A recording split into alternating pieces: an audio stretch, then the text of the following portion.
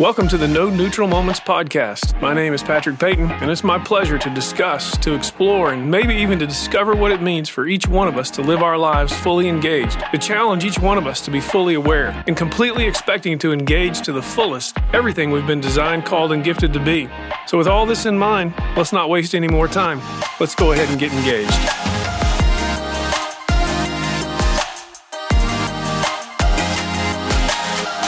Well, hello there, and welcome to the No Neutral Moments podcast. My name is Patrick Payton, and I will be your host on this episode of the No Neutral Moments podcast.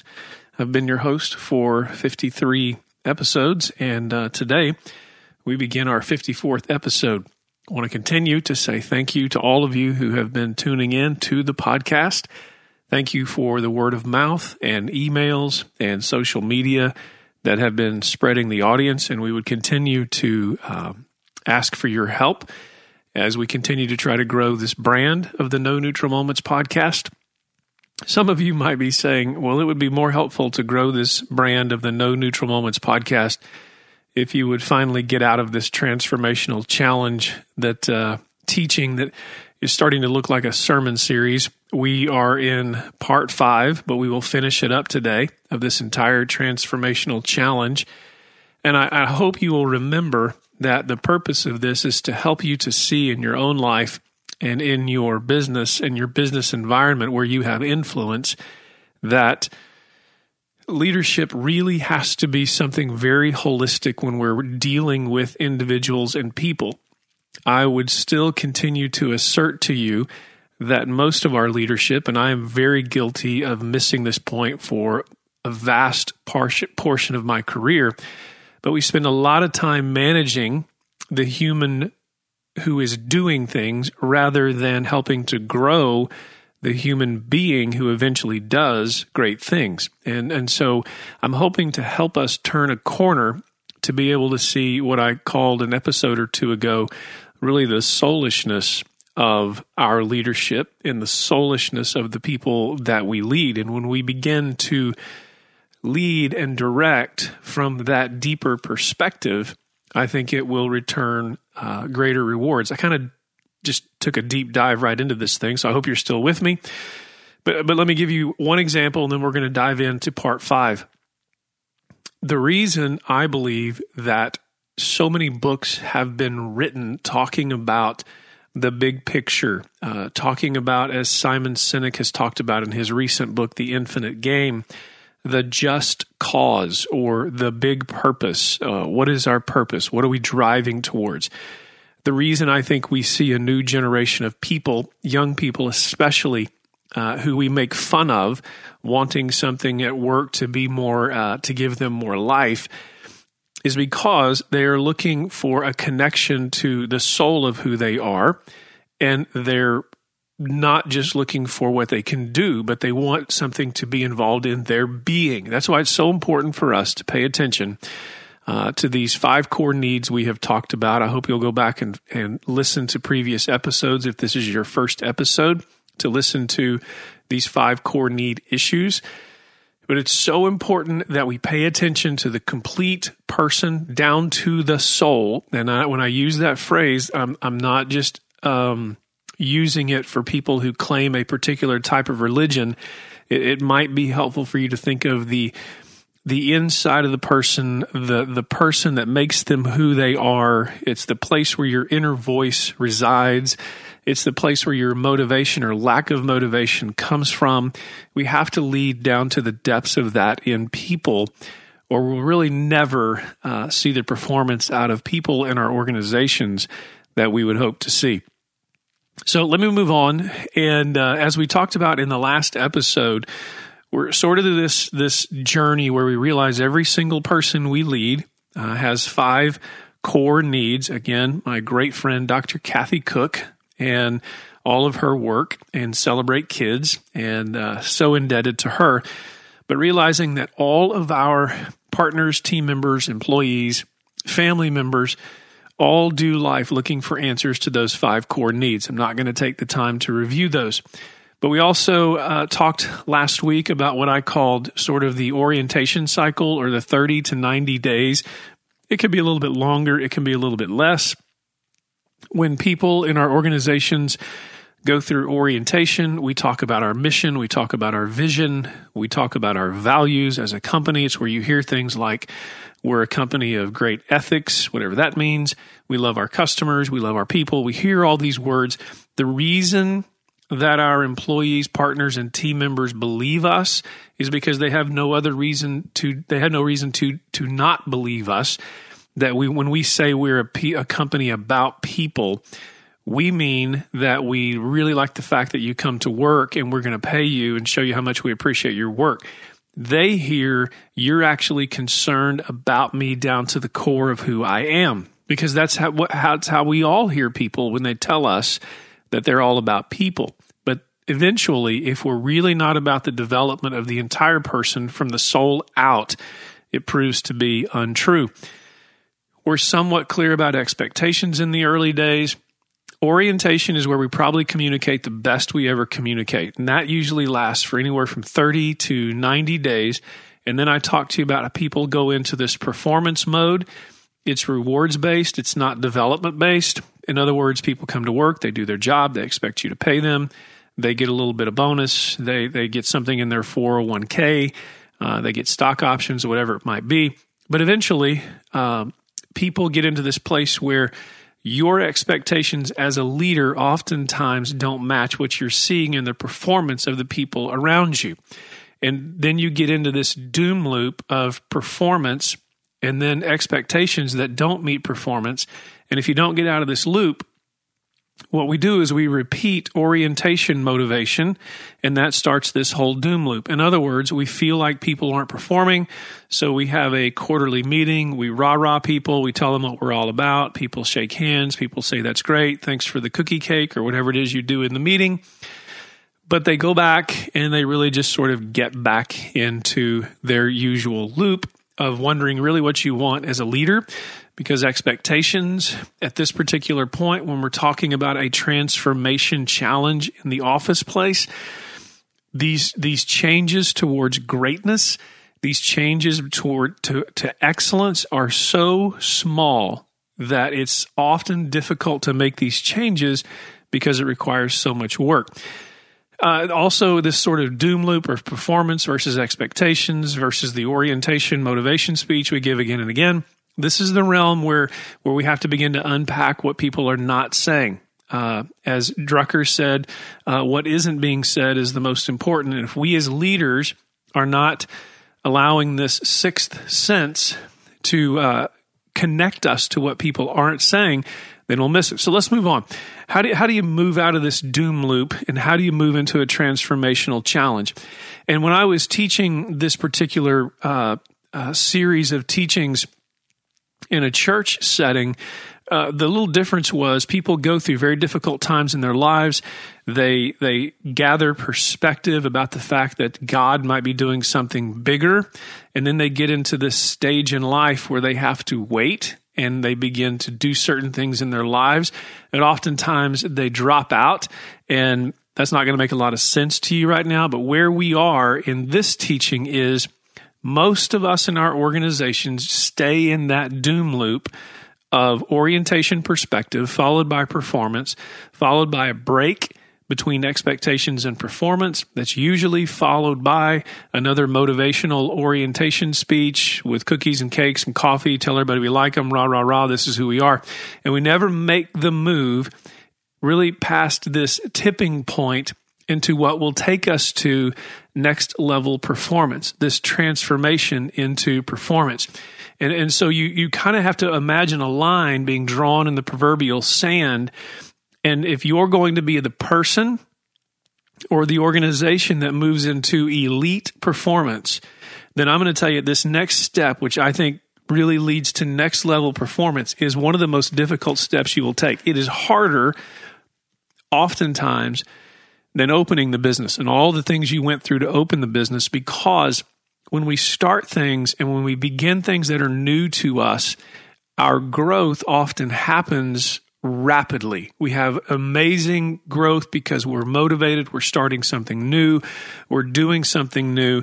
But when the plateau arrives, to get past the plateau takes very, very small adjustments. In the early days, you made sweeping changes.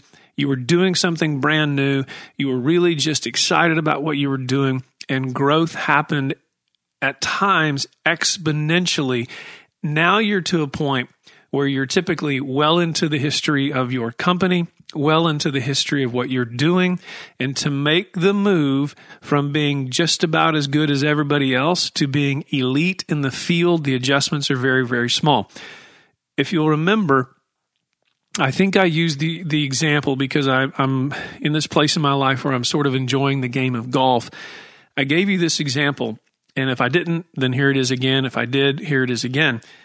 Many people who take up the game of golf, if they really want to take it seriously, they may go and take their old set of clubs.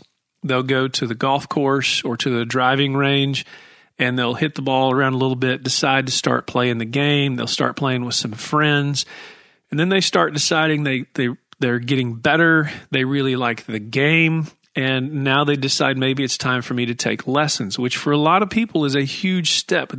It's kind of like in the early days of the company where you're buying tapes and you're buying videos, you're downloading podcasts, you're energized about becoming even better at what you do. And the same thing happens in this development of a golf game. And so you begin to focus on your game, and then here's what happens.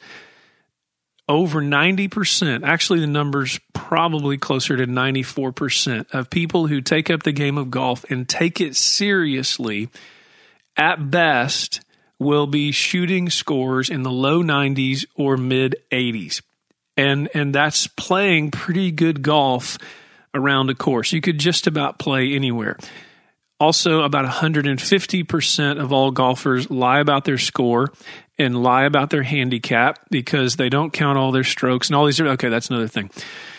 But anyways, what you find out is to go from that level of just being able to enjoy the game to go to a place where you're scoring, quote unquote, in a really competitive sense is not a matter of leaps and bounds. It's a matter of very, very small adjustments. As a matter of fact, a golfer who has gotten his or her game down into the 80s, when they decide to take another lesson, the adjustments that their coach is going to make come down to sometimes where you place a finger on the golf club. It could come down to an inch or less that you move away from the ball or towards the ball. It literally comes down to fractions of movements in order to take a score to the place where you're just getting around a golf course to where you are actually competing at an elite level. And an elite level in the game of golf means certain things related to a handicap that, quite frankly, in the world, 94% of the people never get to. And we're not even, listen, folks, before I change gears here, we're not even talking about the player who plays in the PGA or the LPGA, the Ladies Professional Golf Association. That's a whole nother level. And so when you get to that level of elite, think about this in terms of your company. When you get to the place where you're a Fortune 500 or you're a Fortune 1000, when you're one of the best producers in your industry, or you long to be one of the best producers in your industry, everyone around you, think about this in this golf sense. When you go to a golf tournament, a PGA golf tournament, all of these golfers are elite.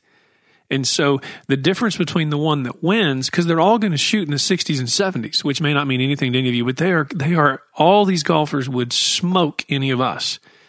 But the differences are tiny in the adjustments they make. Now, I've labored over that long point just to help you to see what I'm taking you into in this final part on part 5 is the hardest part of advancing into this elite nature where you want to be and where your company wants to be.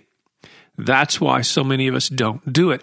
That's why we get stuck in this doom loop of orientation motivational speeches where we think we're connecting with people rather than connecting at a really deeper perspective in their lives. This is the organizational tipping point of small improvements that will yield exponential results. They will lend themselves to results that are even more impactful than the results you thought you were getting in the early stages. So we are making a move, and to me, just telling you what I think are some key issues we have to pay attention to if we're going to move into this soulish place of leadership that leads us into this category of the elite. So let me just tell you what I think this next level performance requirements are if you're going to move out of this doom loop of orientation motivation.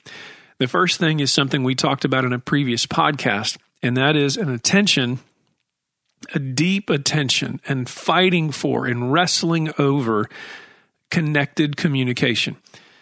You have probably, if you've listened to this podcast, you heard me teach about this issue of connected communication. And when I say connected communication, I mean, I hearken back to a book that not many people are familiar that John Maxwell wrote, because it wasn't kind of in the leadership title of books he wrote. But he wrote a book entitled Everybody Communicates, Not Everybody Connects. In other words, just about everybody can talk and say things, but that doesn't mean people are connecting. Think about it this way.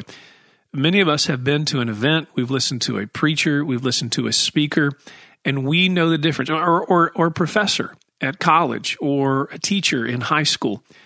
We all know deep down inside of us what it's like to listen to someone and feel like they're just talking to us or feel like they understand us. We know in our gut what it feels like to be connected to in communication. And that is what we have to fight for when we are leaders in organizations trying to lead people. We have to fight for connection. And that is very, very hard.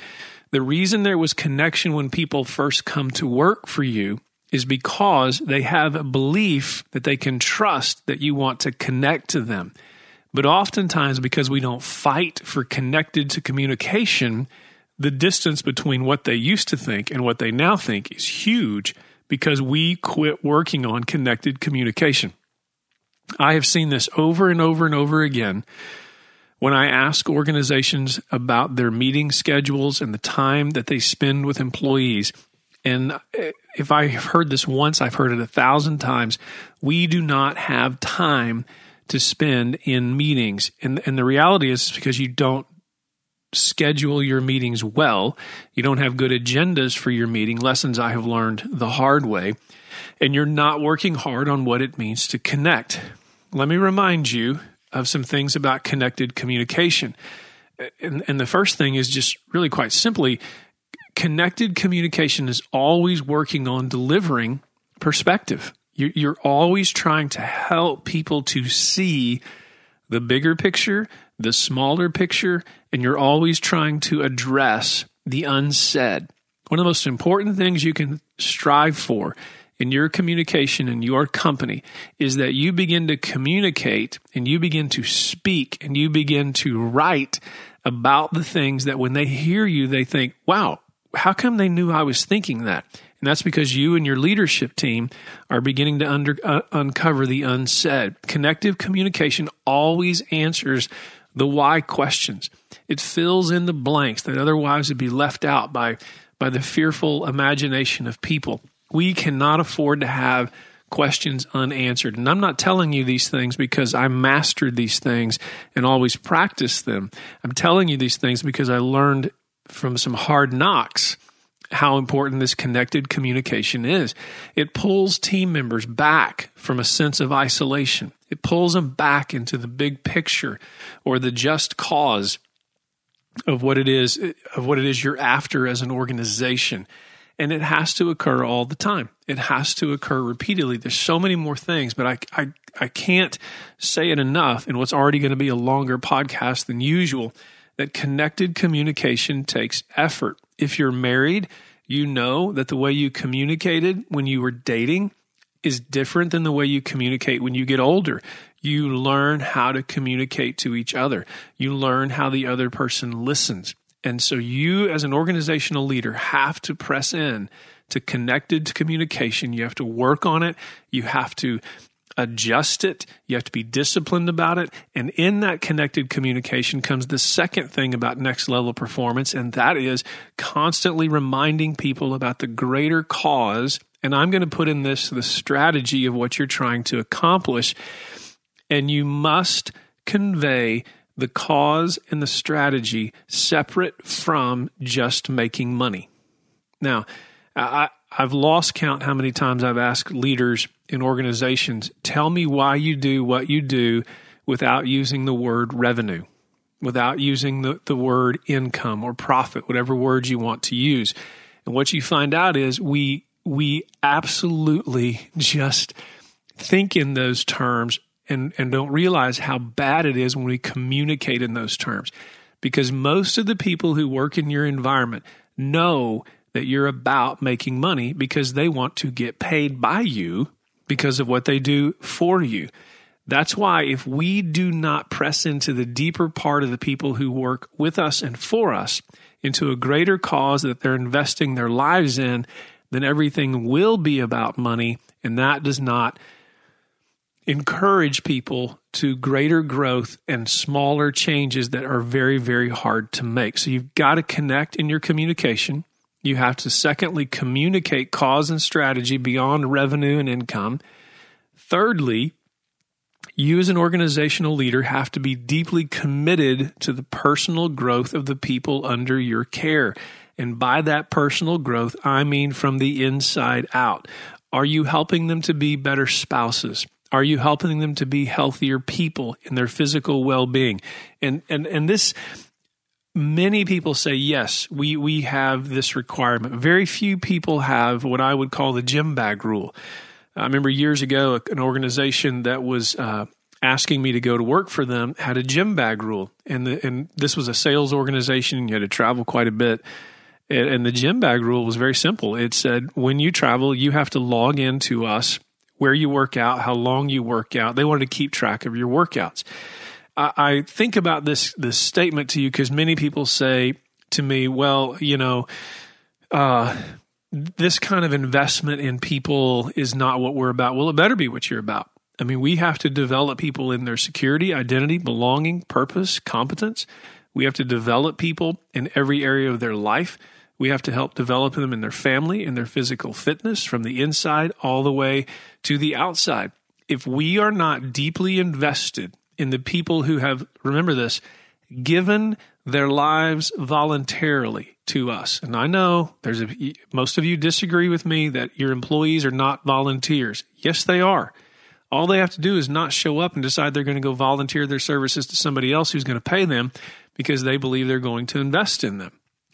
You have to invest in the holistic person.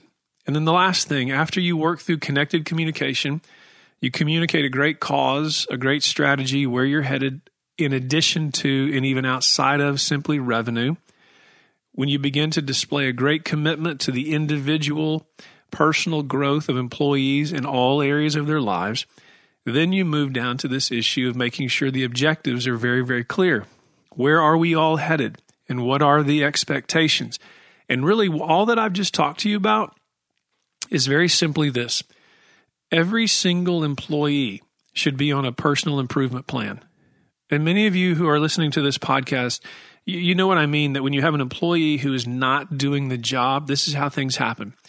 This goes back to that doom loop. There's a difference between expectations and performance. And then we sit down and try to have a motivational speech, but we never press down into the depths of what the clear objectives are for each and every employee. And we never spend time putting every single employee on a personal improvement plan. Think about this. Every single employee and every single team member should have a personal improvement plan that covers everything in their lives, from their body, their soul, their spirit, their mind, everything about them. So we communicate to them how much we are invested in their lives. And I'm just going to throw that down as kind of a gauntlet. Every single employee, not the ones who you're trying to put on a performance improvement plan so you can have paperwork in order before you fire them. Every employee, all the way up to the top executive, should have a performance improvement plan in place that people are aware of that covers every area of life. When these things are in place, this transformation begins to occur, and you begin to see people individually grow. You begin to see them change, and you begin to see them take initiative and perform. And the last thing that happens in this, if you will continue to do this, is the final thing that you have to do in all these processes that I've talked about is you have to have a commitment to something I just call the churn. You have to have a commitment to churn on this all the time. Let me say it a different way. If you're not churning and thinking through your processes and thinking through your communication and thinking through your cause and thinking through your commitment to personal growth, if you're not churning on the adequacy of the products you offer and the things you're doing, let me put it even more intensely. If you are not churning and assuming that you are going to lose the game you're in, if you are not churning and assuming that your competition is going to swallow you up tomorrow, if you are not churning and thinking through changing the whole thing, and I'm not saying you should change the whole thing, but you should be churning to that degree, then you will eventually get beat. In other words, you have to keep turning it over. You have to keep thinking about it in your mind. And you have to have a team around you who is willing to look at it and say, this isn't any good. We got to get better. This isn't as good. And I hear people say, well, we do a pretty good job. And that's usually an excuse to say, I don't want to have to redo anything. But the transformation of a company doesn't start because you can do the human resources orientation.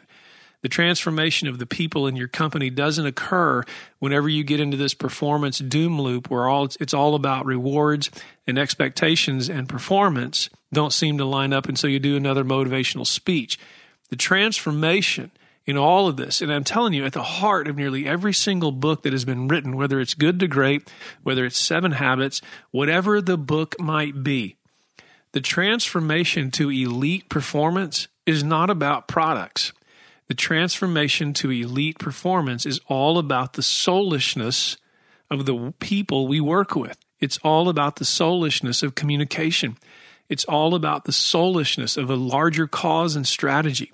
It's all about the soulishness to the commitment to amazing growth among individuals.